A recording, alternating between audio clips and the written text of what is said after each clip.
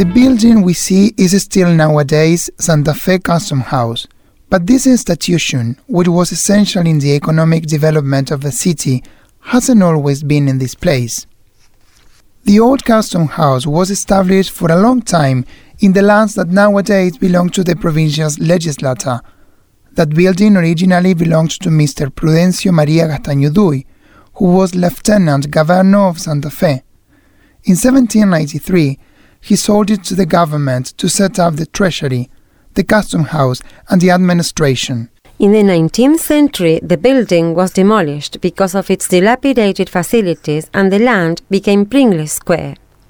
On October the 20th, 1911, the Municipal Council passed Ordinance number 1184, by which that place was allocated to the construction of the current Legislative Palace. Almost 30 years before that, the custom house was relocated to the most active area of the harbor. The establishment of the custom house and the building of the freight platform of Ferrocarril Santa Fe made La Rioja Street the prime street for overseas trade. This area was strategic for the control and centralization of trade. The harbor neighborhood started to become the symbolic center of the city, and even nowadays it works like this, although it isn't in this corner anymore. The current custom house building was built between 1927 and 1929 and was opened on January the 29th, 1930. There, the headquarters of the National Ministry of Finance in Santa Fe, the custom house, and the Directorate General of Taxes of Santa Fe operated.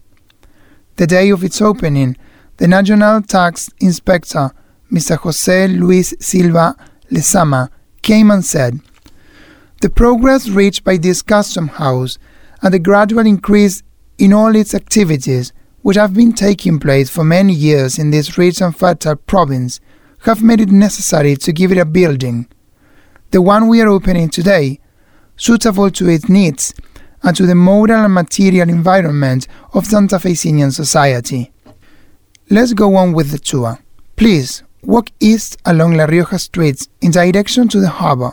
A few meters down, you'll find Tienda Ultramar shop, our next stop.